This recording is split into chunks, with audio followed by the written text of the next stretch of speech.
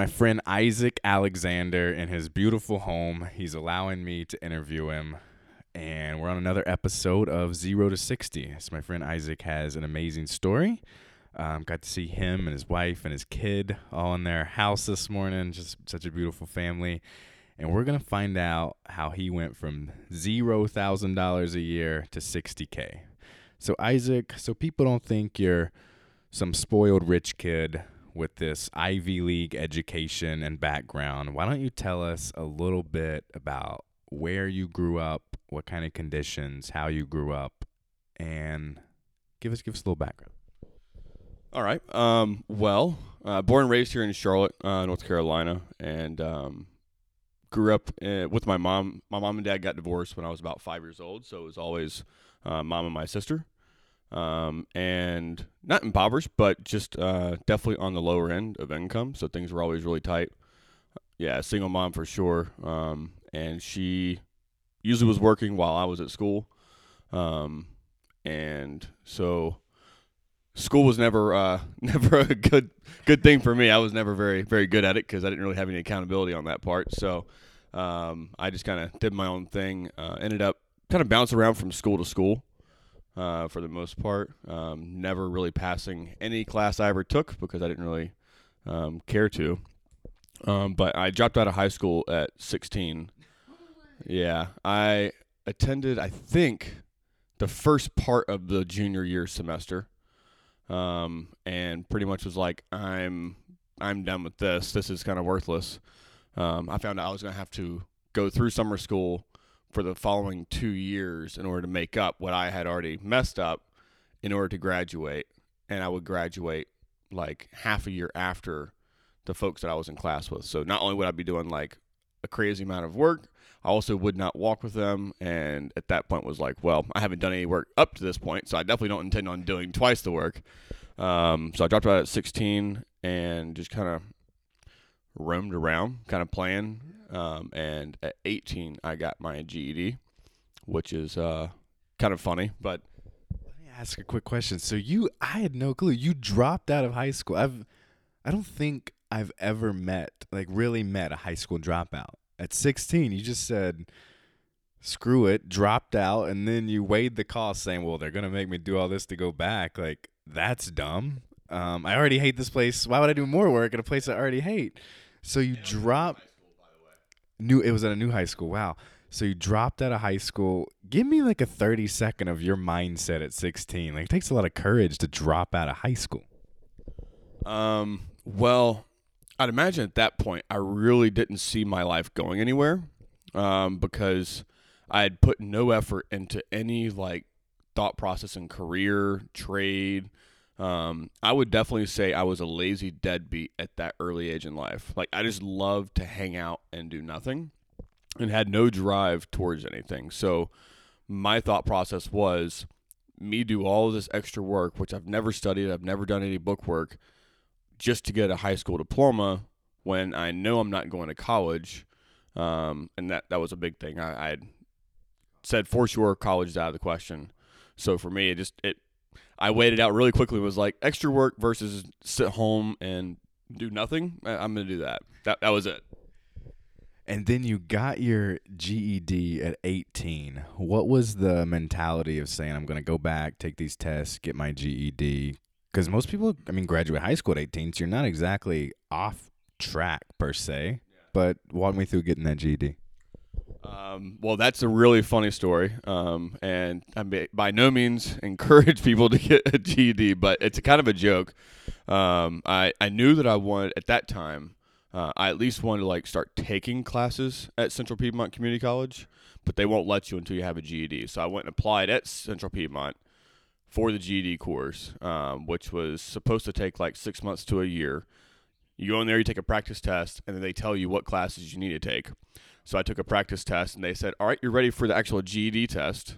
So I took the GED test, passed that with flying colors. So in about a month and a half, I had my GED and never took a course. So I was like, well, this is even no more of a testament that I didn't need to go to go to high school. So that was a process there. I just wanted to get into the community college to see about something. I had a lot of rich friends, and knew at 18, after a couple of years of maturing, that I didn't want to be poor anymore. So, Would you say that was your first experience in fast tracking per se? So I said, oh, it usually takes like 6 months to get your GED. Wait, would take people 2 years, 16 to 18 to finish high school? You did in literally a month and a half. Would you say that was a big trigger in your brain to say like, I don't have to go with what the world says in their time frames. I can do it myself. And go ahead, tell me about that. I would definitely say that was the start as I think back about it, but I also know like what my instincts were like growing up. I was always looking for a shortcut because I wanted things to be faster than they were, and I did not realize it at the time. I didn't realize that what I was doing was something that would lead me later on in my adult life and career. I was always taught that the fast track or the shortcuts were actually a negative. They don't work. If you cut corners, then you're not going to get the same results. You're not going to get adequate results.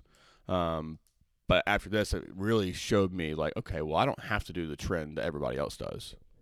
So you learned that those things weren't actually true. You can probably see now in business now that those principles hold true on some macro things or some things, but not all things. It's not completely true. If you drop out of high school, you can't graduate high school. That's a myth. So from there, I started taking classes at Central Piedmont and had no real direction. So like every other kid, I had a choice of going to communication route, or I could do business administration. I think I started communication. I don't recall. I remember thinking I want the easiest track yet again, and the classes seemed to be the easiest because I was actually looking ahead and what classes will be required for me to finish up at Central Piedmont. And I'm pretty sure I remember seeing a bunch of economic classes and all kinds of stuff on the business side. And I was like, well, I'm not doing that, so I'll go communications. And that was like kind of the start of like my college and advancing past the GED. And when you're in college right now, how old are you? Question 1. Question 2, are you still living at home? And question 3, how are you making cash? Because we want to start getting from 0 to 60 and find out how you got there. So I'm not living at home. I moved out of the house, I think it was about 2 weeks after I turned 18. I fast-tracked from that as well. I really wanted to be on my own and just wanted to be out. I didn't want to have the restrictions of living with my mom. Like most guys, we want to get out of the house really quickly. So I'm living in a house, and I'm living with 2 other guys, and just kind of doing the young 18-year-old. I guess I was about 19 at the time when I was starting to go to school. But I, at the time, had a job at Jason's Deli, and got a job there as a driver, which I thought at first was going to be like a joke, but it ended up being aside from being a manager, it was the highest paying job there because we did a lot of catering, and I ended up like, in my mind, I was crushing it. I was making like $2,500 take home, and I was like 18 to 19 years old, per month. Like it was, to me, I was living big, because it was all tips. So it was really, it was pretty cool. That's essentially where I was just as I was entering into college. Wow, that's some serious stuff. So what was your hourly rate at Jason's Deli, not including tips? I'm pretty sure it was $7 and some change, I think was it. And I actually worked a good bit of hours, so I had that. And I was probably working 30-ish to 40 hours. I mean, nothing crazy, but the tips were, I only worked like 3 or 4 hours in the morning delivering sandwiches essentially to businesses for catering stuff. So that's good to know. See, it's not just like you're working at Jason's Deli, doing something with no tips. This seems to be like you learn that one service can make you more money. Your income's not necessarily fixed, even though it is dependent on another party. But you went from $7 an hour to $2,500 a month. That's not $7 an hour. So that's really good. So you're making good tips there. How long walk me through Jason's Deli. So we'll call it $7 an hour. So let's say you're at 14,000. If you're making 2,500 a month, you're probably just under 20 to 30,000 at this point. All right, walk me through that job and some of the lessons you learned there, and ultimately why you left. I'll get to why I left because that's an interesting story. That was kind of the start of my corporate life. But at Jason's Deli, I learned really quickly like how to befriend the head honcho, whoever was going to do your scheduling, and the person who was actually coordinating the deliveries. He had been there forever. He was a delivery manager. And by the way, he was like one of the worst managers I ever had. But also, also he was the one who was in charge of what kind of income I could make. So I learned very early on that whether you like somebody or not as a manager, whether they're a good manager or not, you have to suck it up. You got to deal with it. Otherwise, you're not going to have the same outcome for income and the level of advancement you're looking for.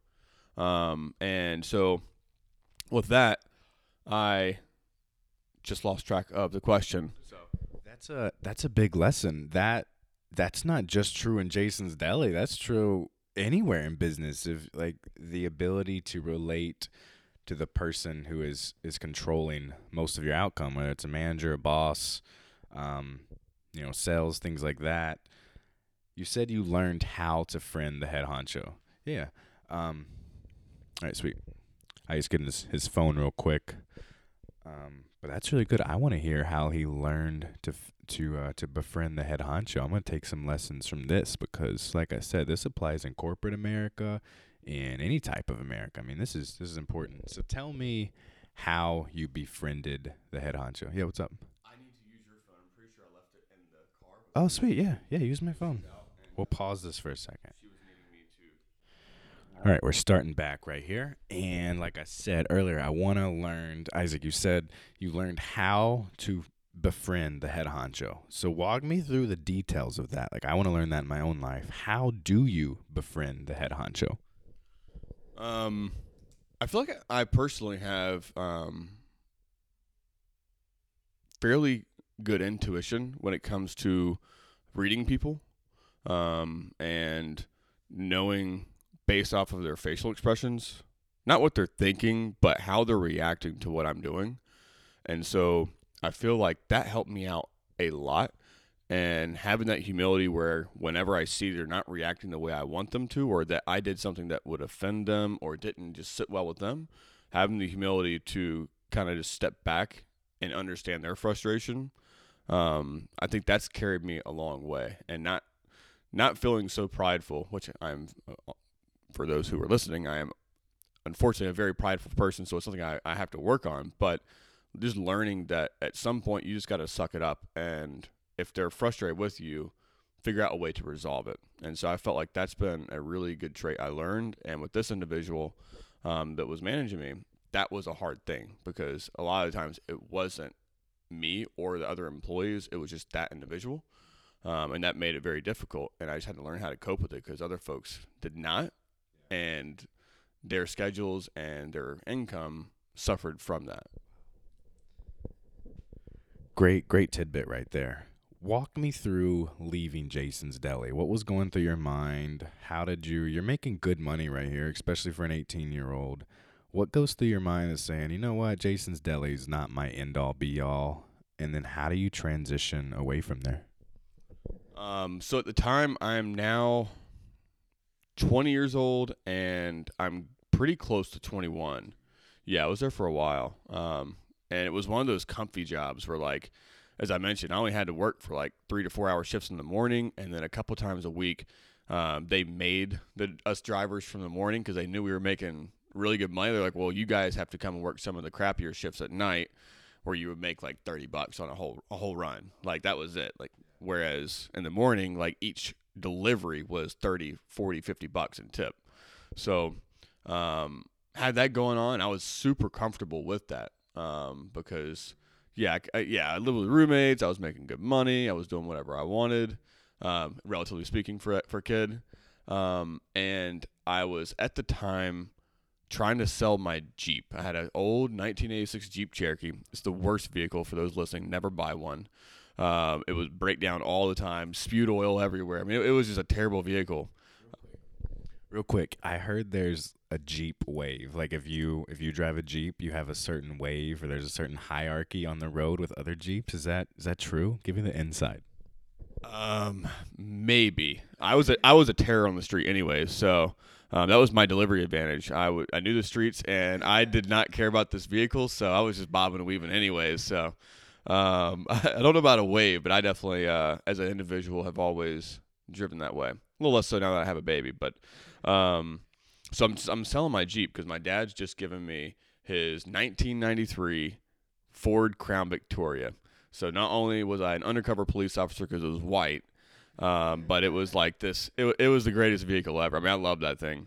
And oh yeah, I drove it down to Miami one year for spring break, and everyone got off the road for me. Like it was. Oh yeah, it was great.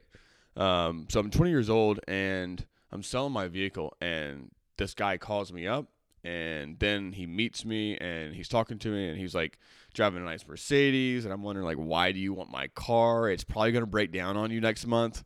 And he lets me know he's buying it for one of his employees who works for his property management company. And he says, hey, I'm looking for a personal assistant. And not like the cool personal assistant, but like, I need you to get my coffee, my dry cleaning, all this kind of stuff. And he is a senior mortgage banker. QN, start of my career. That's amazing. So you are selling this 1993, fake. Oh, you're selling the Jeep. All right, you're selling the Jeep to this guy, and it just so happens to be like the universe, God, revolved around you. Happened to meet this guy. I know you're in banking now. I don't know how you got there, but maybe this guy's it. And you start meeting this guy. Maybe you're using some of your personal relationship skills, your intuition. You're reading him. You're obviously a hustler. Walk me through that conversation, and does anything come of it? Is this your into the mortgage industry? I was really naive at the time. I didn't really know a lot about like salary structures and income and all that kind of stuff. But the guy told me, he was like, listen, I'm looking for somebody to do this job as a personal assistant.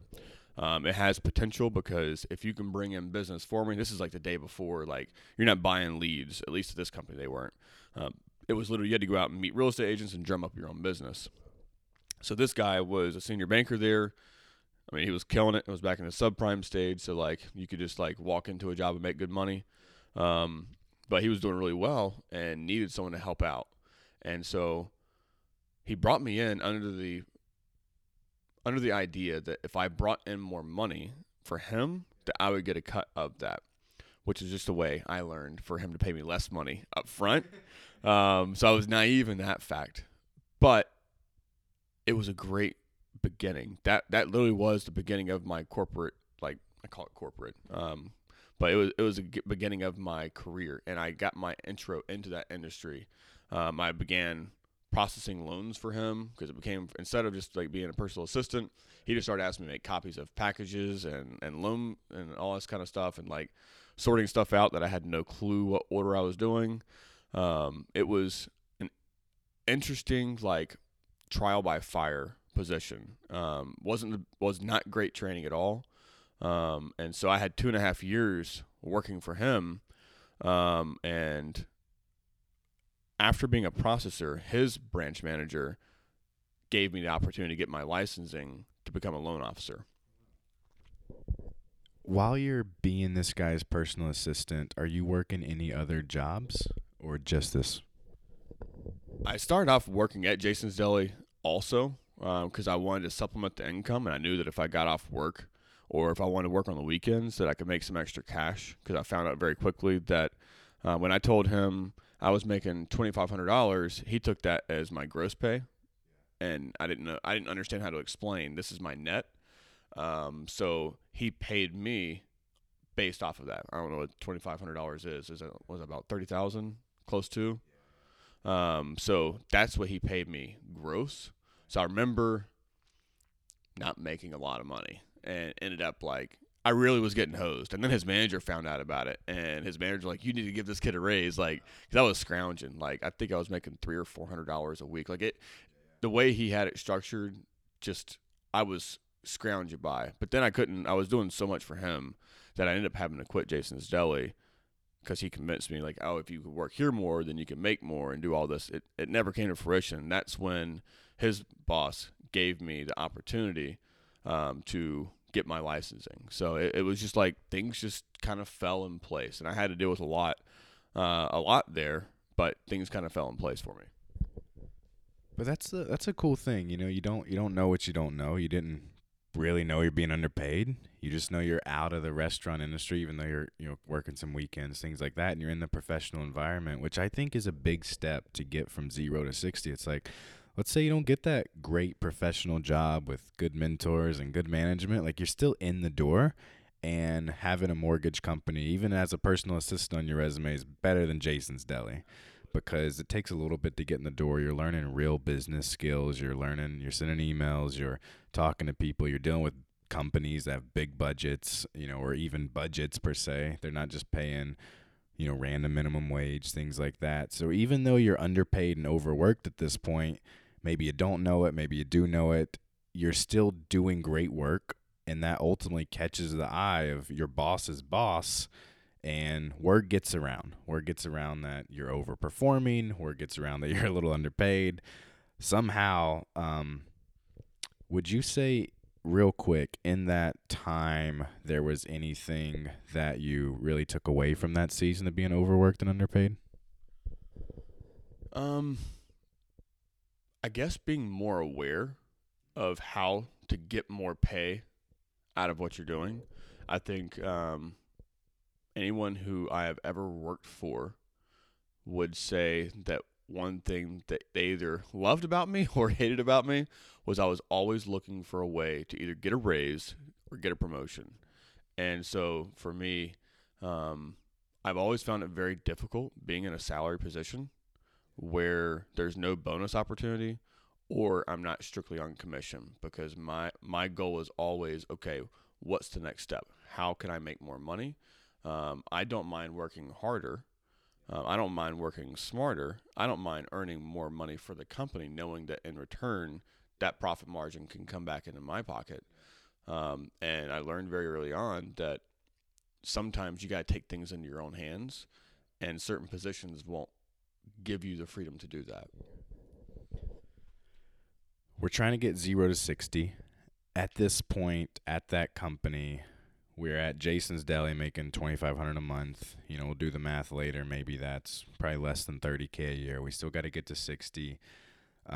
When you join this other company, it's kind of like personal assistant. You're learning the mortgage industry. Maybe you're making a little less, but 20 to 30K, you're still right about there. We got to get to 60. So when that guy says, hey, you're underpaying this guy, yada, yada, and then you said you start to get your licenses, tell me what's the number at that point, and how old are you? At that point, I'm actually still doing the processing job, getting that same pay, and going into sales at the same time. And the guy who originally brought me in really felt like I'd kind of gone behind his back, even though it was all out in the open. He was just sensitive about the fact that now I was working for his boss and was almost on the same level. That's the way I got from him, even though he was crushing me in his income. I think for him it was really hard. But I'm going to fast forward through this part because we've got like a good 6-year span before I get back into the industry. But we'll fast track into Mortgage Meltdown. Yeah. I'm selling. You're selling pre-2008. Yeah. I'm selling. Yeah. Real estate agents, things like that. Yeah, I have a very small. A very small book of business that I'm working on, and they're essentially a call center at this point. I was given a sheet of leads, and I was not Tony Robbins. I was not so hungry and desperate that I was just like on the phone and just crushing through these things and like doing whatever it took. I was very new. I still had in me some of that laziness. I had not worked that out of me yet, that hunger. I wanted to make more money, but I didn't know how, and I wasn't hungry enough to do it. But Fast Track wasn't making any money. I was on draw at this point in sales, and they had the draw at $800 for a whole month. As you can imagine, I'm now driving a BMW that's really nice and expensive and trying to pay rent, and I had choices: food, rent, or car. So I ended up leaving that job. So you leave that job, and is this still pre-2008? So this is a little... Kind of.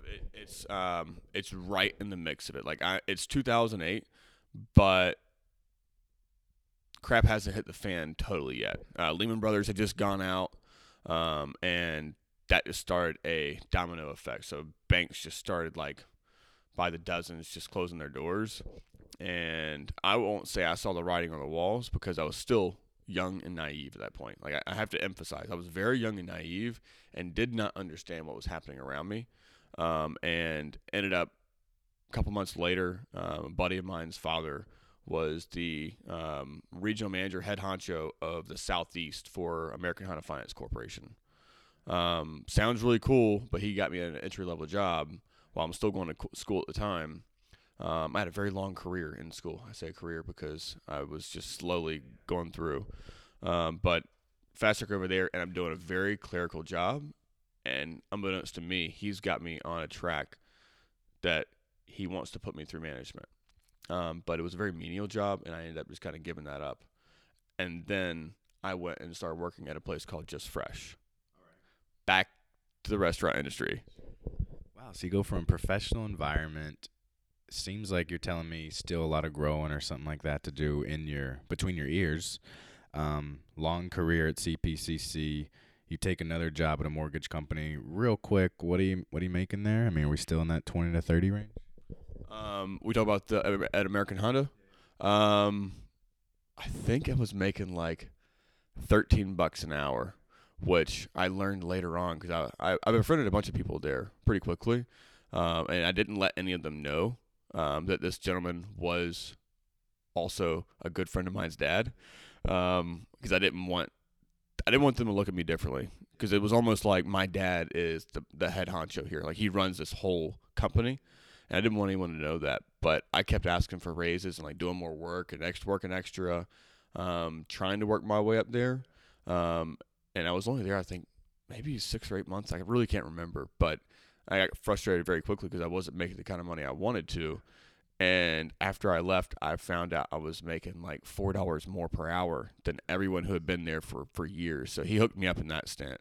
But that was a tough one for me. But I just felt like I had to get out of there. And it was also right around the time that I was moving back home with my mom. Things just were not working out. I had been moving around a lot, in and out of jobs. And I think at this point, this might be my second time coming home to mom. So we had a couple of those. This is really good because you're on that treadmill, bouncing between jobs, doing the part-time community college thing. And there's a lot of people out there that's on that treadmill. You know, I loved what you said. It was, you said you weren't Tony Robbins. You said, I wanted to make more, but I didn't know how, and I wasn't necessarily hungry to do it. So this is going to be a great story trying to figure out what was that thing that clicked. Because I'm sitting in like this mansion, I would call it right now, interviewing you. And we may not get to there. We're just going to get to 60K. But as you're in between jobs, you said you went back to Just Fresh. So this is literally bouncing around. Like you're back in the food industry after going to the professional environment. Let's be honest here. And we're not talking like the cool kind. Like this is not Jason's Deli. This is now Just Fresh, which is just a glorified version of Jason's Deli.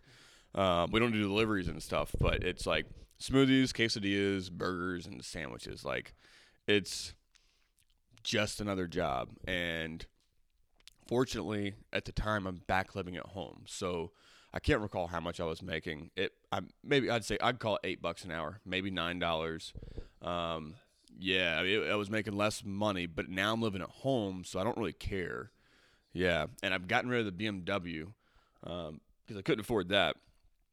Even though I think the payment was like $208 a month, I have like nightmares because this is my dream car, which, by the way, I sold to my mom, so she still drives it. It's like still pimped out, like the exhaust. I mean, it's a very nice vehicle. She's still driving it to this day. So I still have nightmares about that. But I think back, like, man, I couldn't afford $208 on a monthly payment. Like, it's a tough time, right? Like I said, I was fighting between, am I paying rent? Am I paying my BMW? Also, gas prices were $5 a gallon at the time, and I was a race car driver, I thought. So that was expensive. But now I'm back at Jason's Deli, and this is Just Fresh. This is a cool part of like where I start making some moves, or at least like wanting more. I started there. I'm just on the line making sandwiches, and less than 3 months in, because my buddy Anthony got me the job, and I'm like asking for as many hours as possible. I'm wanting to work 40 hours. I'm also at Central Piedmont still, and you're probably thinking, how long could he be there? But I was taking time off here and there. I was starting and stopping. But I was still taking classes, and now I'm getting kind of serious about school. Like, I have in my mindset, like, I've flipped over to business administration at this point. And I have in my mind, well, at least I keep telling everybody, I want to be in executive leadership. I didn't know what that meant, but I knew it sounded really cool and probably would make me a lot of money. And so I'm there 3 months, and something happened where I think a manager left or got transferred, and they had a spot open. Just Fresh, sorry.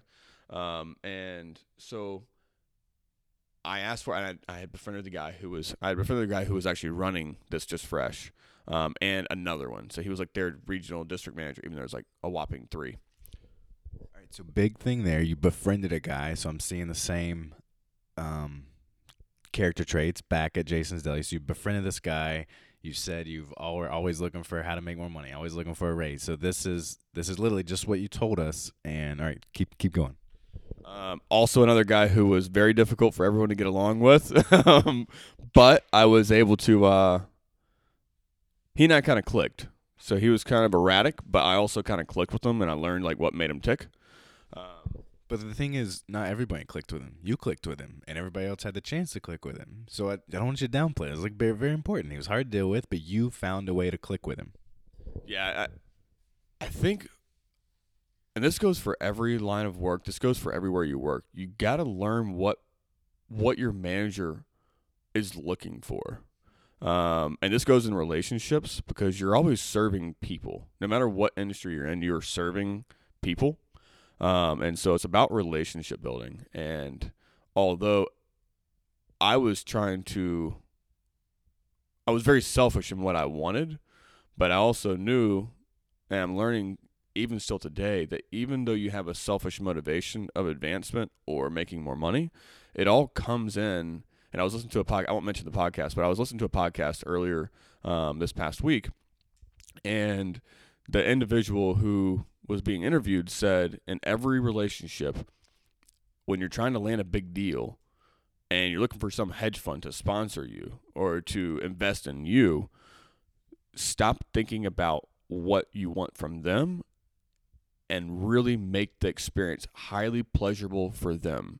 Make them just have the most fun during that interview. So even though they're there interviewing you, you want to make sure they're having tons of fun and they feel amazing when they leave. Not because your product is so good, but because of the attention you paid to them.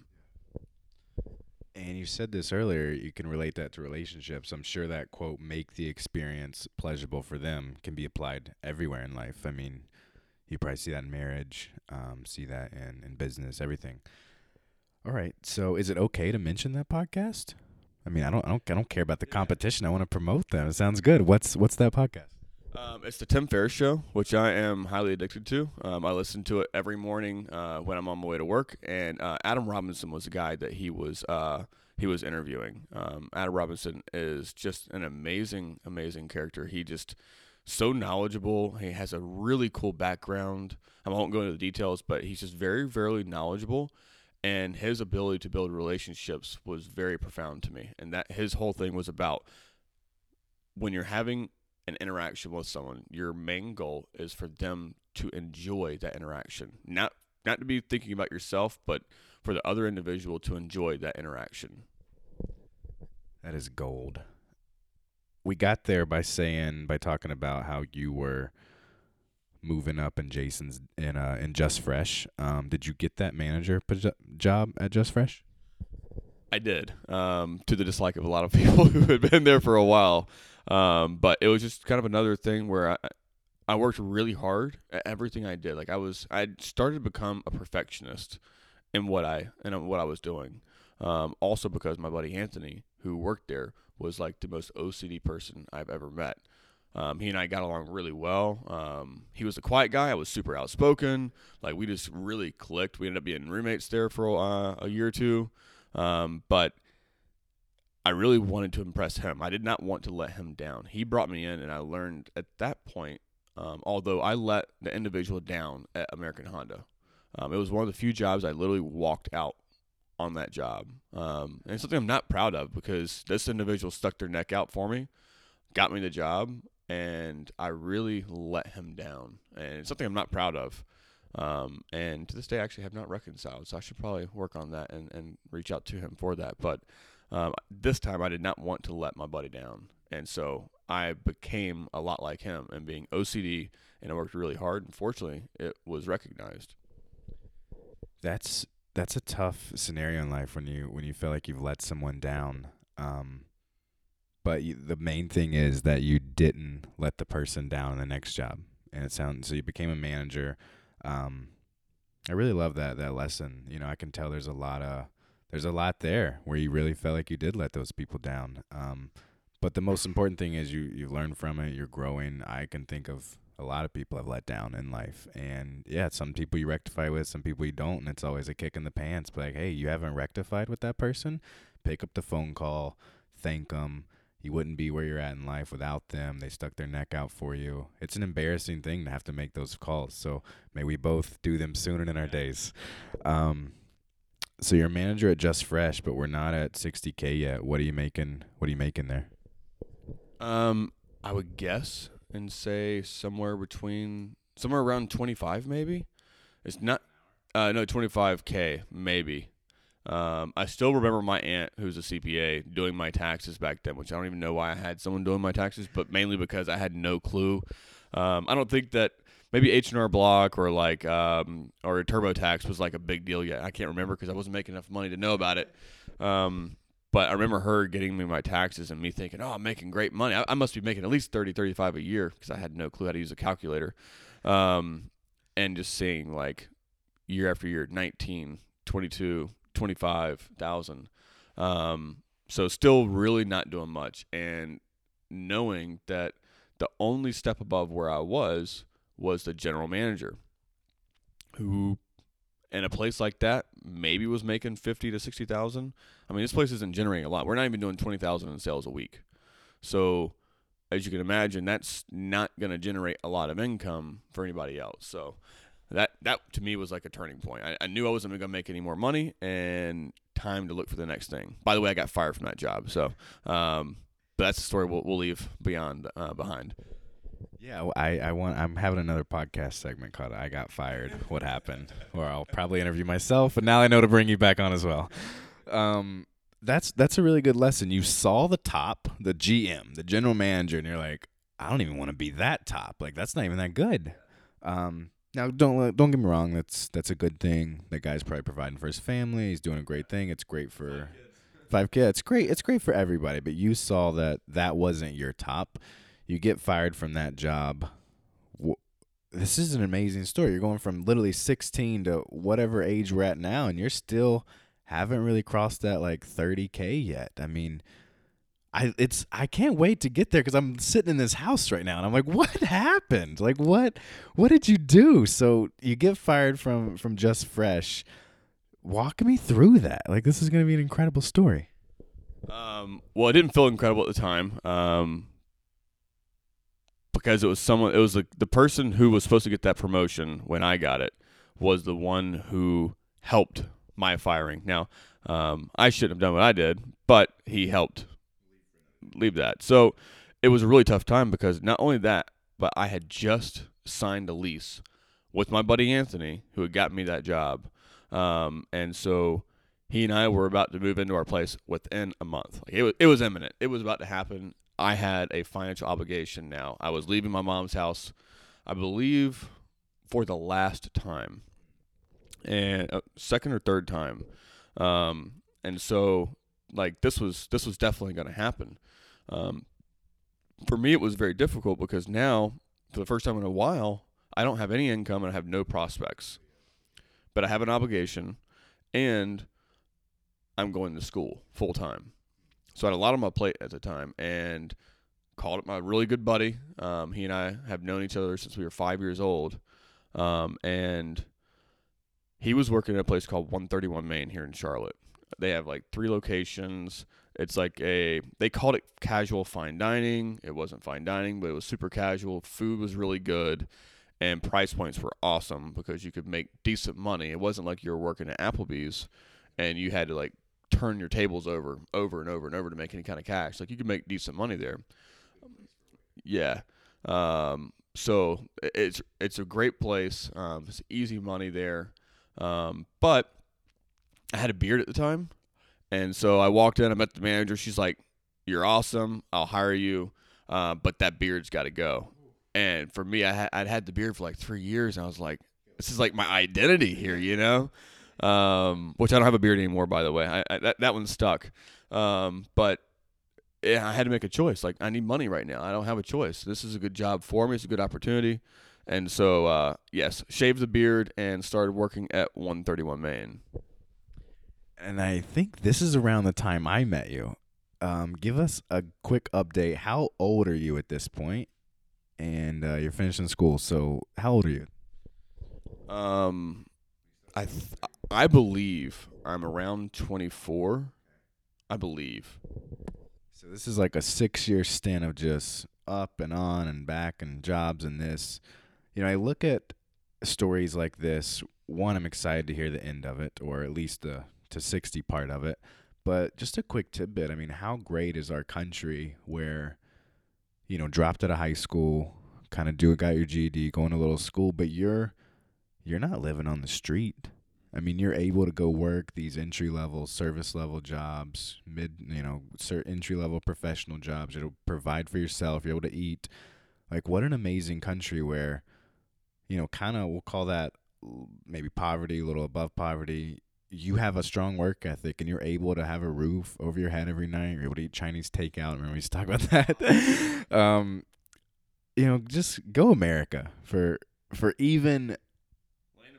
Yeah, even we'll call it no skill or whatever, just a hard work ethic, a desire to serve and love people, you can put a roof over your head. Really, really cool. So now you're at 131 Main. I think this is around when we meet, because when we meet, it's like I'm working the weekends. Then you had to give up working Fridays and Saturdays. But like, I don't want to give that up. So there are a lot of tips. So this is around where we meet. You're around 24ish. This is probably 2012, 2011, maybe something like that. I think, yeah, actually that does make sense. Because the next step was around 2012. So this is like 2010 and 2011, I think. So I'm working at 131, and like this could not have been more of like just a blessing. And being fired. Getting fired was actually like from Just Fresh was like the best thing that happened to me. I'm now as a server making more money than I had ever made, which is crazy. I think I was up to about $3,000. I think it was about take home about $3,000 a month, and I mean I'm feeling like a rock star at this point. Nice.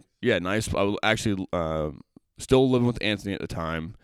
And so now I'm splitting rent, which is really easy, and playing around with cars, and like I'm back having fun again. I'm going to school, fast track. I'm still in school. I'm making very slow progress because my thing was I was taking like four classes every semester, but some of the times I would drop and only take 2 classes because I didn't feel like taking more, or I would fail 1 or 2 of the classes. So like you can still see this. I want to get there, but I'm not putting in all the effort I need to with school.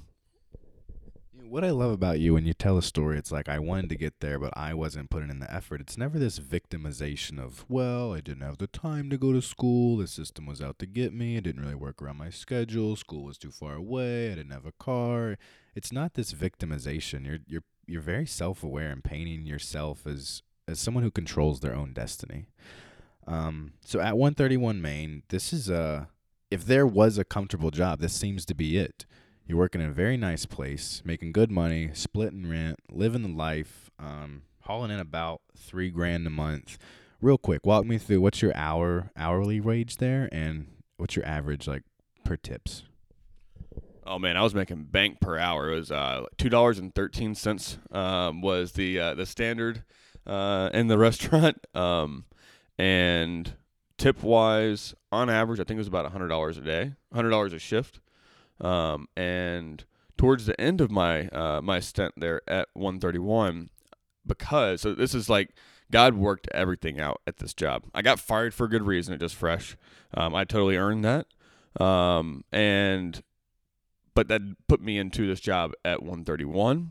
And then when I made a decision that I would no longer work from sundown to sundown, Friday and Saturday, that was a big blow, as you mentioned before. No Fridays, no Saturdays. Anybody that's ever been to a restaurant knows those are the busiest times. You don't have to be a server to get that. So that was hard. And so I was looking for other avenues. And at the time, I had also, like, just prior to that, started asking them about bartending there, because that's where you can make good money as well. As you can see, I'm always looking to make more money. Where are the opportunities at? I've had Greg Bartos, a good friend of ours, on this podcast, and you know, he's real big. When I was at Quail Hollow, I was cross-trained. I was asking, well, can I wait? Can I do this? Can I do this? Can I learn all these different things? So it's a very common trait in kind of these interviews I'm seeing with successful people like you. They're saying, I'm looking to make more money, but I'm also asking, you know, how can I become more valuable to this company? And if you're a waiter and a bartender, you're obviously more valuable because you can do more jobs. Like you said, you're always looking for ways to make more money. Well, bartenders make more money. If I'm going to be in this place, might as well make the most money as I can. What waiter job makes the most? Bartender. I need to learn how to do that, which I know in North Carolina requires some certifications. Did you ever pursue the bartending stuff? I did. And fortunately, this was a position, you are 100% correct. You go work in a bar somewhere, absolutely have to go like get certified, learn like 1,400 beverages. It's ridiculous. I was really fortunate though, because I worked at 131. I was able to do on-the-job training. So I was like a bar back and wasn't even making beverages. I was just there to make sure they had, hey, go make us more Bloody Mary mix. Awesome. I'll be back in 20 minutes. It was a very grunt work kind of job. They did not give tips. You got hourly wage only. And it was something meaning like maybe $7 an hour. And you knew because you saw all the drinks being made and all the tips coming back, like they were crushing it while I'm just doing like the little stuff. But I knew like I've got to do this in order to get to that point. So I had to do all like the studying and learning of beverages, and this was a great segue into that, where I got past actually having to learn or get the certification. So it's one step back, and this is a big thing. You're in this comfortable waiter job. You're making about $3,000 a month, $100 a night in tips, but now you take this one step back to make $17 an hour. To make $7 an hour. Pick up kegs, replace them, probably clean glasses, make Bloody Mary mix. Taking this, one step back to hopefully take two steps forward. Did you get that bartender job ever?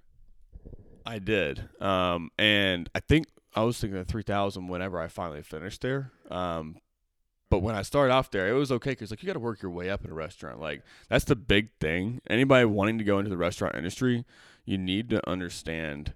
It's like you are entering into this like group of people who are going to possibly, depending on where you're at, treat you like you've just come from another country and don't speak their language and are definitely not part of the club.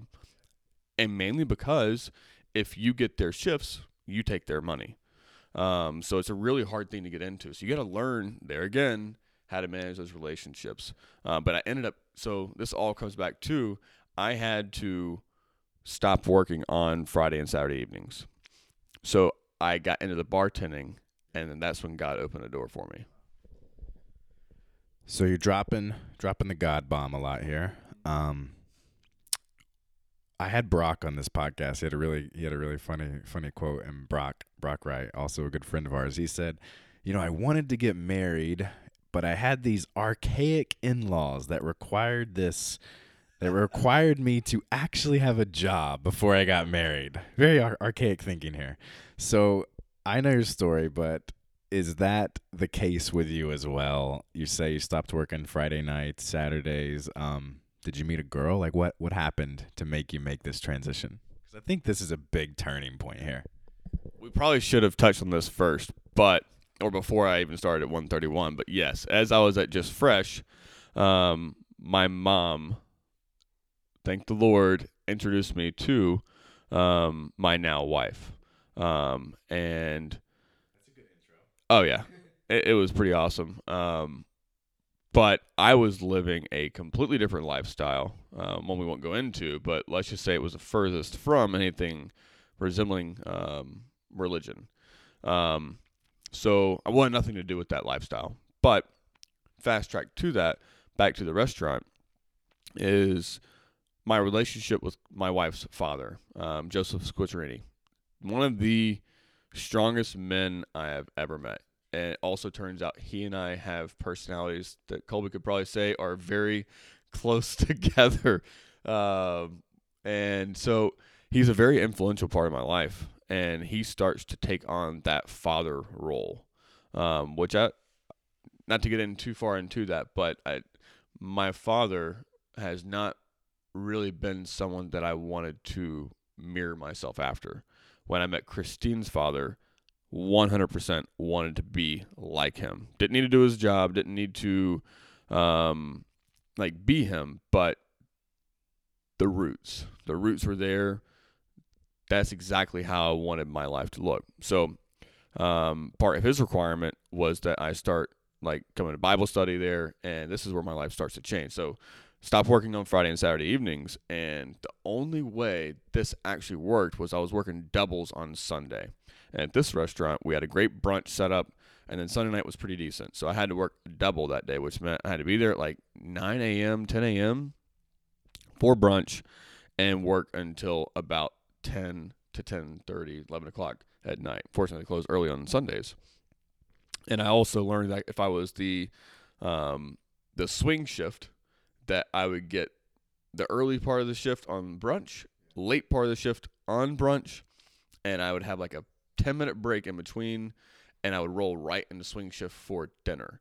I was maximizing my time while I was there. And then one of the guys wanted to stop working bartend on Sunday, and so I swung in and literally opened and closed bar by myself on Sundays and made more money on that single day than I made on any combined shifts for the rest of the week. So I actually stopped working 2 days, and now I was working 4 days a week and was making exponentially more money. So it's just another way of God has opened doors because of obedience and wanting to be obedient. And also you were prepared for the opportunity. So you had gotten your bar certification. You had spent time doing the bar back. You didn't make an excuse and say, hey, because I'm not working Fridays and Saturdays now, I'm going to make less money. I'm a victim. You said, all right, well, I have the opportunity to work Sunday. Here's what's happening Sunday. Work this double shift, work more hours, and you made it happen. So that's what I really admire. So let's walk through this is the turning point, is what I think, this season of your life. Yeah. So you've got all of this going on these last 6 to 8 years of your life, bouncing between everything. But now you're at a good restaurant. You've met a girl, and what's going through your mindset where it's like, hey, if I'm going to get married, if I'm going to provide for a family, if I'm going to impress my father-in-law, I got to get out of the restaurant industry. Yeah, so this is a really interesting part of the story because my perception was not reality, and that was designed by Christine and her father. Yeah, Christine is my now wife, and I'll go back and kind of laugh with Brock that this archaic dictator told me that if I were to marry his daughter, working in a restaurant was not going to cut it. Come to find out, it was Christine telling him that I don't want to marry a man who is going to be working late nights and weekends at a restaurant. That's not going to provide the kind of family and lifestyle that we need just as a baseline. Not for the future, but just as a baseline. Because I want to spend time with my husband. I want to have a normal lifestyle with him, and I don't want him out until the wee hours of the evening. Wee hours, by the way. We go to bed at like 9:30. So I say 11 o'clock's the wee hours. But a really interesting thing happened. I'm working lunch at 131 Main, which all servers, if you're going to work dinner shift, they require you to work some lunches. So I had kind of finagled my way into working one lunch shift per week, just to appease everybody else so the other servers didn't complain about it. Yet again, I kind of worked my way in with the managers, and we got along quite well. Also made really good friends with the guy who actually made all the shifts, so that helped out. But I'm working lunch shift, and I get this normal table, and the guy asked me, he was like, what are you doing with yourself? Like, what are you doing these days? Like, and I, at the time, had transitioned from Central Piedmont. My aunt went to Queens University here in Charlotte. Very, very private school, stupid expensive, and my aunt being one of the only people in our entire family, both sides, mom and dad's side, that was like a college-bound person. She's a CPA, worked really, really hard, didn't get her degree from there until she was 40. So I really wanted to be like her. And so I started going to Queens to further pursue a degree in business. So that aunt was like your closest representation of material, financial success, college, things like that. Yeah, 100%. My grandfather, he passed away when I was about 5 years old, I believe. 5 or 8 years, in between that time frame. He also was like the one guy in the family. He was really big into commercial real estate, which I never got to know that side of him, but he instilled that in his daughter. And she just was I'm going to work really hard no matter what. So that was really, really influential. And she was always that nagging aunt, correcting my grammar, and like I thought so, but like now she and I are super close, and I couldn't be more appreciative of what she's brought me to. Very cool. So you're at this table at 131 Main, and this guy's asking, "What are you doing?" Yada yada. Walk me. It sounds like a big deal, or you wouldn't have brought it up. Walk me through that conversation in the next season. This gentleman, I don't mind mentioning his name because hopefully this promotes him and his business. He is a headhunter at the time for a company called Sherpa LLC, which they are still around. And they, well, at least in his department, he was kind of heading up their IT headhunting. And so he was asking me about what I was doing, what I wanted to do, and although being in the restaurant industry, that's essentially sales, service sales. You have to upsell to get more out of each client. Every table is a client. So you're constantly selling and presenting things in such a beautiful fashion that they want to buy that banana cream pie or whatever it is, right? They're already hungry. They've already had a steak and everything else. But yeah, of course you want to spend $8 on a dessert because of course you want that. You're full. But he and I clicked really quickly, and he was there with another business associate, and he said, "Here's my card. Give me a call. If you're interested, I have a position opening up, and would like to meet with you." And so within a couple weeks, we had already worked it out, and I was interviewing. This is my first time ever having a real interview. And I don't mean I mean like a real interview where you have multiple folks coming in and talking to you, not just for like 5 quick minutes, asking menial questions that mean nothing, but like grilling you to see if you deserve the position. I think at the time I negotiated somewhere around $50,000 a year, I believe, which I don't understand why they gave it to me still to this day, other than the fact that he was like, well, you're going to be a headhunter and having to negotiate people's salaries and income, and you just negotiated your way with no experience into $50,000. So I feel pretty comfortable about that. Amazing. So, what is this company that you're interviewing for? It's Sherpa LLC. They are, yeah, I'm gonna be a recruiter. So this is a quick story. I started the job and was just in way over my head. I negotiated really well to get the job. I was not prepared for what I was going to be doing. Yeah, to do the work. It was literally, I was having to cold call people in their database, which I didn't know how to use. It was really, I had a hard time with that. It felt like working on MS DOS. Not to their fault, but like it was a good system. I just didn't know how to use it. And so ended up working there. And get this, I worked there for a whole 7 days. Just a real quick. I mean, you're doing the non-victim thing again. Like, you're not saying, "Oh, this system was bad." You're saying it was a great system. I just didn't know how to use it. I mean, now being in I work in technology, you're obviously well off in the business world. But like whoever built this system, they put a lot of money, a lot of time, a lot of research into it. This is a very powerful system. It's definitely better than old Rolodex with pen and paper. So I just love that you're not saying the system was bad or anything. It's like, I just didn't know how to use it. I mean, it was literally my fault. I was punching above my weight. First real kind of maybe first big business job right here. So I just love that. So you can keep going, but I just wanted to say.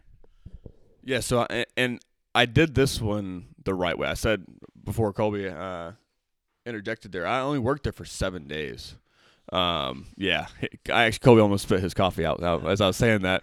But I did make it very. I know it was terrible, and I felt so bad because this guy had stuck his neck out for me.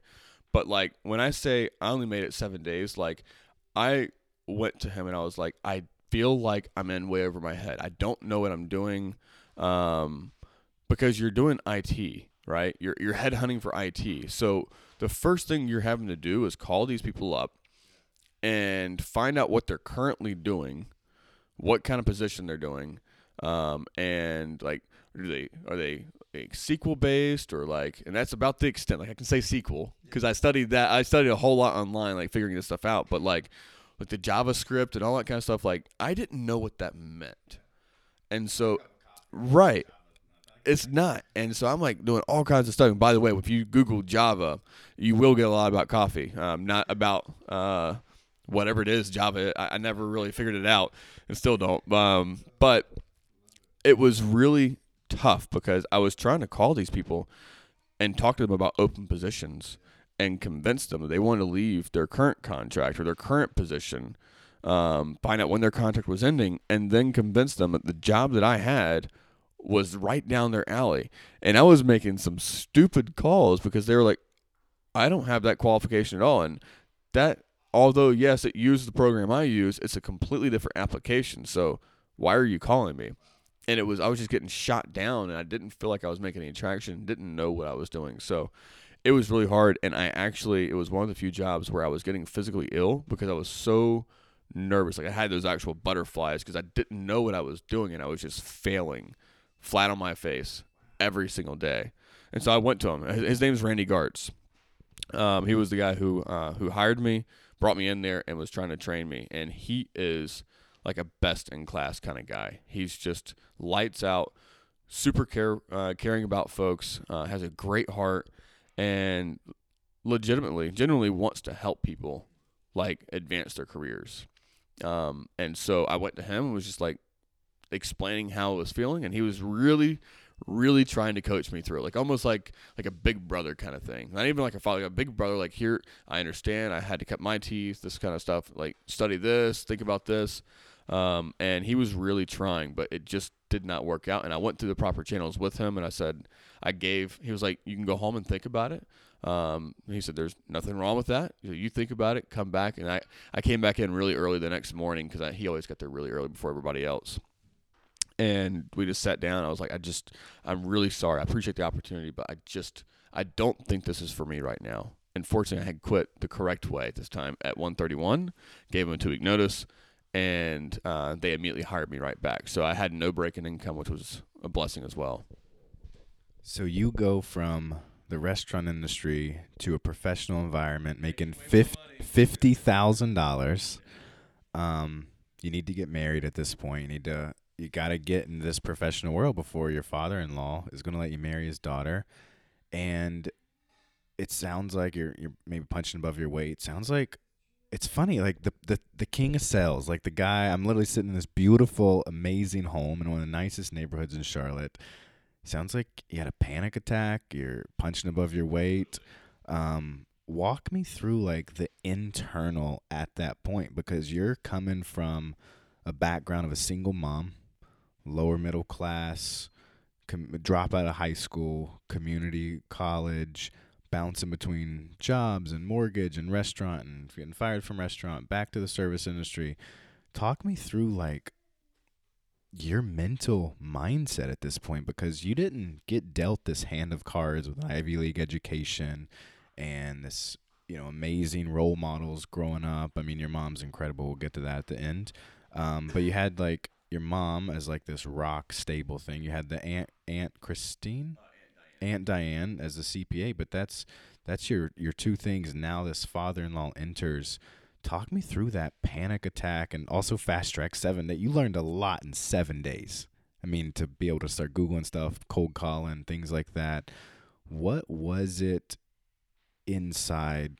That just sounds like a really growing experience, maybe, where you finally, maybe in the future, you develop the internal, like, self-respect in yourself. Like, I deserve this. Like, I can work in these environments. I don't need to go back to the restaurant industry. Just walk me through that, because this seems really like a deep part of you that I want to hear about. Yeah, I want to touch on this one briefly, but I also want to save a good chunk of this growing experience for later on and how I apply it today. But at the time, the hardest part about this, not only was it gut-wrenching because I was letting down Randy, amazing guy. I mean, absolutely amazing guy. But I was also in my mind, now I'm truly taking a step back because I was so excited. I was telling the family about this.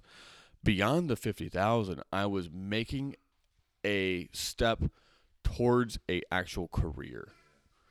Like, not being like an hourly wage person at American Honda Finance, but like, this is a real job. And for those of you who don't know, in headhunting, it's sales.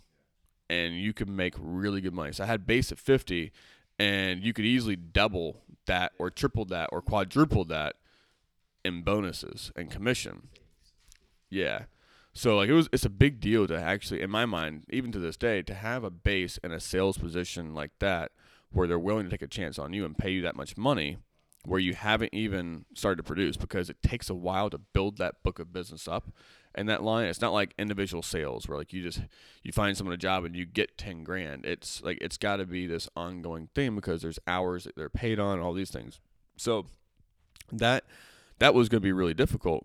And I didn't mind. I love the prospect of like over a long period of time having an opportunity to earn that. But the biggest step back was I knew that by leaving this position, I was prolonging the ability and opportunity to marry my wife.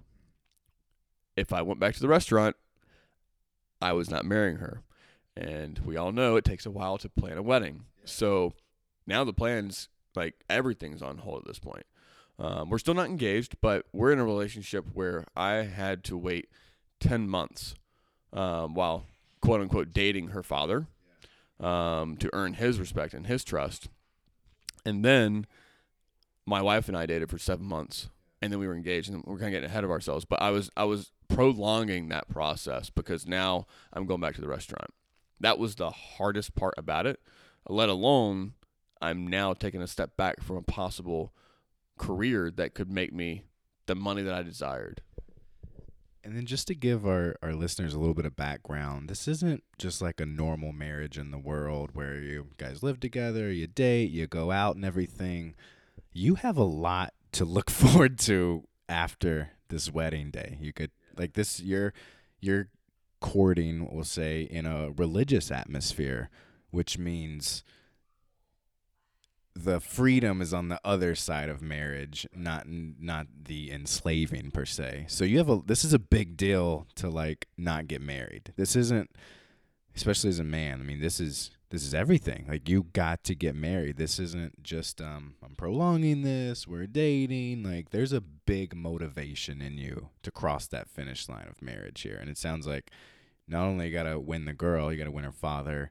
You got to win somebody at a job to get a good stable here. So I just want to get a little background. Like, dating in a religious atmosphere is not your typical dating here. And there's a lot of motivation for Isaac at this point.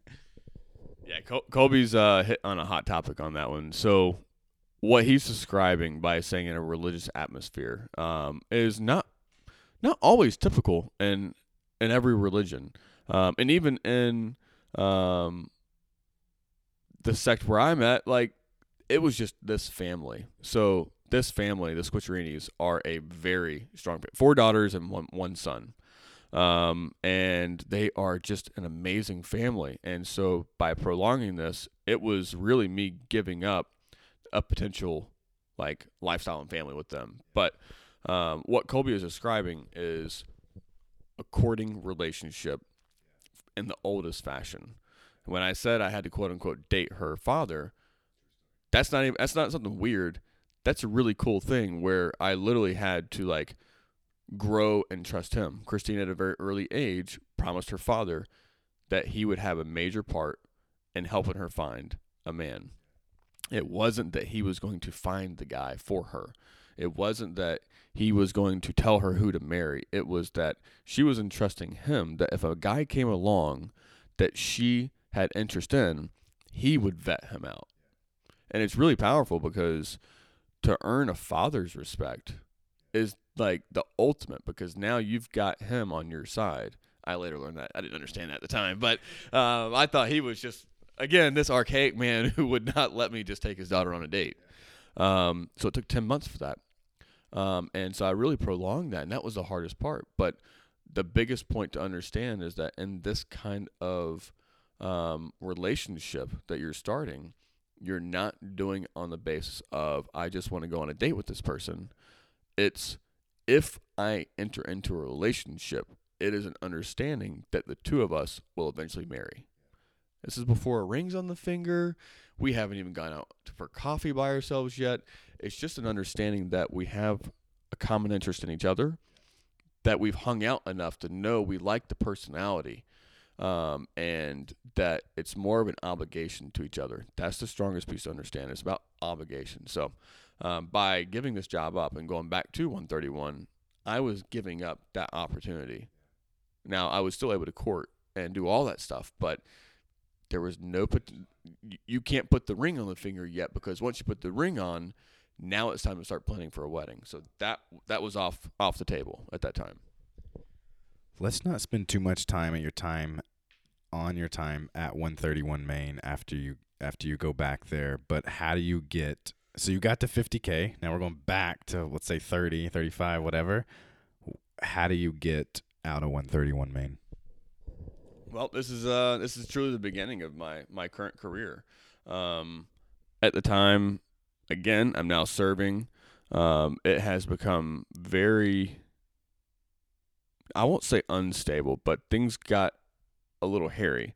I'm working at 131 Main on East Boulevard, doing my bar shift on a Sunday, and surprise, surprise, the hood where our Hickory Fire is catches fire, and the restaurant goes up. So, yeah, it was pretty bad. And the fire alarms, sprinklers goes off. Like, it's not like the place isn't on fire, but there's smoke everywhere, and the sprinkler system's just run for like an hour and a half. So the restaurant is trashed. So now I'm, at this point in my mind, I'm freaking out because that's how I make my money. It was fortunate insurance took care of a lot of things, salaries, wages, all that kind of stuff. But now I'm having to drive out. I live right in that neighborhood in Dilworth. I have a little place I'm renting out, and my restaurant is in Dilworth. So I have like a bike ride to work if I want to. Now I'm driving out to Cornelius, which is easily 30 minutes. Yeah, to work at the other 131 restaurant. And now I'm kind of starting back in. Like, I'm entering into this group of people who don't want me there because I'm taking away their shifts, even though I'm a senior server, bartender, whatnot. So that was very, very difficult. Well, now I'm searching for opportunities. At this point, I'm now at Queens because I'm over 25. I get a discount. It's half price for a year of college, which is still $14,000 a year. To me, it was a lot of money. So I'm taking on this debt. And here's where I think the rubber meets the road. Fortunately, Christine's father has a really strong mindset of you don't need a college degree in order to become successful. Maybe you need that if you want to be a doctor, a lawyer, or something that requires it, right? Accountant, something that would require a certification and a background. But you don't have to have a college degree for that. So now my thinking starts, okay, I'm taking on debt. I don't own a home. I don't have anything like that. So what am I doing with my life? I've always been a big proponent of it's not what you know, it's who you know. So I've always, in my mind, tried to cast a very wide net with groups of friends and people I know. I wouldn't say I prided myself, but people are always like, oh, you know so many people in different areas. If I need something, you can kind of point me to somebody. And I didn't realize at the time that I was just gathering these friends that I could use as resources. And when someone needed help, well, this is what they did. So I was also helping them in their business. And I didn't really understand that at the time, but I reached out to my first roommate, and his name was Dean, and his brother-in-law, surprise, surprise, was a sales manager at my current company. It's Wyndham Capital Mortgage. And I was telling him I was also calling around to my old boss, who was a branch manager. It was known as First Metropolitan Mortgage, no longer in business after the meltdown, mortgage meltdown, that is. And calling him up. He was working in a place. They were hiring processors, and gave him my resume. He gave that to the owner of the company, who I knew from the old First Met, and they passed it along to the processing manager. Never got a phone call, which is weird because they both put it on his desk. Later found out that the processing manager was in over his head trying to get this entire department started. The company was still very new. And so they were offering $80,000 for that position as a processor, which for anyone who knows in processing, that's a lot of money for a processor. It's way overpaid. And so I also was calling Dean's brother-in-law, and they set it up, and their salary was $30,000. Big drop. At the time, I was like, I need a new start, and I was going to take one of them. Didn't matter which one. Whoever called me, if I got the one for 80, well, obviously that's $80,000. I'm taking that. And I asked guys, like, I had the offer on the table from Wyndham at 30 with potential bonus. Didn't understand how that was going to work, but I knew it was potential bonus. And I never got a call back from First Met, or from the company, the old guys from First Met. And I told guys, like, guys, I just need you to give me a sign. If that job at $80,000 is not supposed to work out, shut that door. And so I told Wyndham, because they gave me 24 hours. They put the offer on the table and said 24 hours. So I waited. I called my guy back over at the other company. I was like, hey, I've got an offer on the table. Like, your guy needs to call me. He was like, all right, I'll let him know. Never heard back. So it's almost like the John Wooden story. Like, you have, I think it was like Milwaukee School or somewhere in Wisconsin, and you also have UCLA, who is a dog track. And it just happened by circumstance. So that was my intro at Wyndham, where I still am today. So you're in the service industry at 131 Main. You already dipped your feet in the professional environment. You know real estate, you know mortgages based on, kind of previous jobs. You leave 131. I love the transition, though. You're like, who do I know? You talked a lot about your network, and I think it's really important for people to know not only does your network work for you, but you also work for your network. It's a definitely a self-serving and helping people thing, but when you need a favor, that's who you call. And guess what? You're going to owe them a favor one day, and that's just how it works. So you started asking a really important question I wrote down here. Who do I know? Turns out you know Dean's brother-in-law or something like that. And you got a foot in the door at Wyndham, new company, and it sounds like you said yes to this $30,000 salary, and it sounds like there's some bonus. So we're still not at 60. How do you get there? It's actually it's a really funny story. I feel like I have a lot of just like coincidental stories, but I had actually helped Dean when I was trying to make some extra cash when we were roommates. We were roommates for about 3 years. His brother-in-law had a house out in Mint Hill, really nice house. He was at Wyndham at the time, and he had just bought a fence, and he needed the fence put together so it could be put into the ground. And so he paid me $10 an hour to help put together this fence. I mean, it was just a silly thing. We hung out a couple hours, and like, I mean, I made like no money doing this, but like it was just one of those coincidental things where I met this guy. So then I called Dean up and I asked him, or he and I were talking about it. So this is where coincidental things, like I didn't even call Dean to ask him about it. He and I are talking because at the time I'm just a BMW nut, and I have this old 1980s or 1990s BMW, and we're talking about some work that we're doing on it. And I mentioned to him that I was trying to get a job as a processor. He was like, "Oh, remember Matt, my brother-in-law? He actually works at Wyndham Capital. It's a mortgage company." I asked, would you call him and just see if they have any positions open? Whatever it is, just see what they have available. I'll do anything.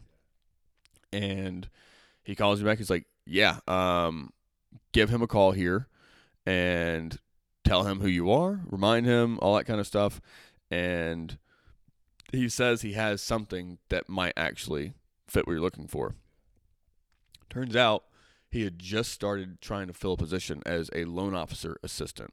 Really cool position where you essentially are assistant, yes. And I'm not getting dry cleaning anymore. That's pretty cool. So I'm essentially like a processor, but I'm doing the front end work. Just like helping call the borrower, make sure they're doing disclosures, making sure they're providing their initial documentation. And there is, because this is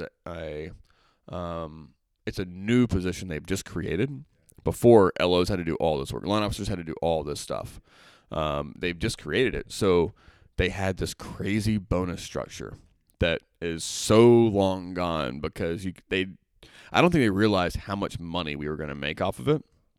So I enter in at $30,000, and then very shortly after, I think they weren't getting enough traction because they started, like I was the third person to get hired in as this position, and then they were trying to fill the positions, and I don't think they were getting enough traction, so they bumped the salaries on all of us because if they do it for one, you got to do it for all of them. They bumped us all to 40. So I got an immediate 10 grand bonus. That was pretty awesome, or 10 grand bump. And then from there, my first year doing that, I actually doubled my income in bonus. So that was my first year I ever made over 60,000, and it was a turning point. I never had that much money before. And I was living by myself for the first time. It was a really, really good time of my life. Wow, so it sounds like we're there. That was fast.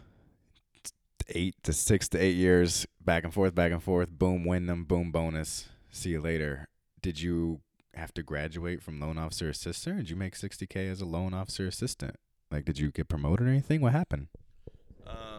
So from here, things got really good. So I did that job for, I can't recall exactly. It was at least a year.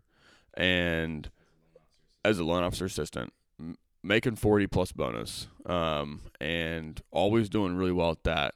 I ended up being one of the top producers doing that. And fortunately, I took on, one of my guys was the number one loan officer in the company. And he alone, so he had a bonus structure. You had to have like 21 units to get into bonus, and then everything else was icing on the cake, and he had tiers. So I had 4 or 5 guys at the time. Fortunately, I had the number one guy who alone put me in bonus every single month. I'm just working for him at the time. Yeah, so like I'm crushing it with these guys. And then we have so many loan officer assistants spread throughout the 4 sales teams. They decide we need some unity here because my team, I was on Matt's team. They were the number one team, number one sales team, which was also a good place to be. But the other managers were hiring more loan officer assistants for their team so that they felt they could get better production out of them, faster service. Well, we only had 3 on our team, whereas other teams had 8. So we were making way more money on our team than the other folks were. And they knew it. I mean, it was very clear because our team is doing more in sales, and yet they have more loan officer assistants. And so they really wanted to have some uniformity to this position and have more round robin for all teams. So all teams got served at the same pace. And so I got passed over for the first position, and I found, first manager position. And the person who got the position really wasn't a good fit for it. But their manager was the one who was heading up the creation of that manager position. So it makes sense. I held grudges at first because I was really frustrated because I knew I was more qualified and my numbers were way better. Usually if you want to be a manager in a creative position, who has the best numbers, right? So it was really tough at the time. I'm really glad. And by the way, I had just gone on my honeymoon, got back from St. John, and the day after I got back from St. John, got a call from the COO saying, I just wanted you to know so that when you got back, you didn't find out the wrong way. But he gave me a very nice reason. I wasn't mature enough for the position. And he was right. I was not qualified yet, although I was maybe a top producer. I wasn't ready to be a manager. And so I found out when I got back from my honeymoon that I did not get that position. That was pretty tough, but it was a blessing because she had to do a whole lot of work creating this department, putting together spreadsheets, production models, tracking, all these things. So it was actually a blessing that happened. But I also got to be married and not have to have all this stress on my head. I just got to keep doing what I did. Amazing. So you just threw a big bomb out there. I just got back from my honeymoon. So obviously you got at Wyndham, professional job, started making good money. You were allowed to get married, got married, honeymoon. And it's a great way to look at it. Not like you said I didn't hold a grudge, things like that. That was a really good way to look at it of like, hey, now I'm married and don't have all this stress. I can spend more time at home. And kind of know what I'm doing in my job. So I thought it was a good mindset. So do you remember, are you still like an MLO assistant at this point? And because I knew you were like as a manager, when did you get like that salary over kind of 60K or something like that? I'm still a loan officer assistant at Wyndham, and now I don't have my set group of guys, which was tough. That meant my production was based off of this manager giving me loans, rather than less control, rather than me having my core group of guys that I knew would produce. We have in sales. We have a President's Club.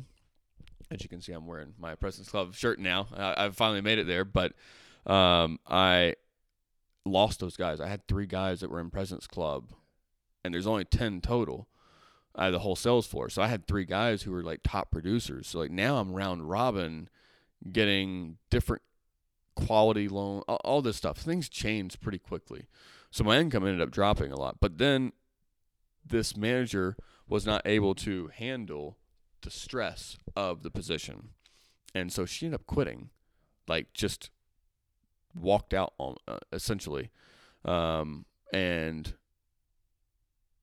I say she walked out. She kind of just stopped managing. That's the way it felt. And so the COO brought me in, and without even an interview, he was like, here's what's going on. You were like the next person in line for it. And I ended up taking over that position. It was a huge blessing. And at the time I was making, he gave me, I think 50 or 55. I think it was 55, but then I had a really good bonus structure. And I was, coincidentally, although production as a loan officer assistant had dropped, I think my cap was going to be around 60. Now I've got a salary right at 55, but with my bonus, I was right back up to 80 again. So like it was really good because I was still going to make good money. I did that for a while, and then I was always looking for more, and I kept asking him. I said, so, because he's over sales and over operations, but he has a full-on sales background. His name's Rob Zinger, and he is just a top-notch guy. He is by far the most influential manager I've ever had and the most level-headed. So he's taught me a tremendous amount. He taught me how to be a manager. So I would say at that point I started asking him for advice on what I needed to do to better my career. And then we went into a couple different positions and kind of brought me where I am today. We can hit that on another podcast, but amazing. So that's like an 8-year story condensed within maybe an hour or so, however long we've went. Couple hours. Would say it's 18 to 24, 25, and then it was just boom, Wyndham. There was hockey stick growth. 55, got in a company, got promoted once. Now you're managing people 55, married, all this stuff. So we can go and end it there, man. I mean, that was amazing. Loved hearing that story. I learned a lot about you that I didn't know. And I can definitely tell your mouth's dry. So thanks for talking so much, man. It was amazing. Could you give me a quick insight? I want to just give your mom a shout out right here because she was a really big influence on your life. Can you talk a little bit about that relationship and how it shaped you? Yeah, my mom, she really, single mom. It was a tough upbringing, and we never really had a lot. And I always was taught a lot from my mom about making the most of what you have. I was never the one to be content. I always wanted more. But my mom really taught me to appreciate what you have. But she was very compassionate in a time when I needed that. I had a difficult father, and so I didn't get compassion from that side. So she was always there to like soften things up for me. Sometimes maybe too much, but it was what I needed to grow as a child, to grow as a young man, to grow into adulthood. She was always there, and she always supported me in everything I did. And I can't say she sacrificed so much for me to be at least where I was, which is always well below where all my friends were. And that was tough, but I knew that everything I had, my mom had much less because she was giving that up.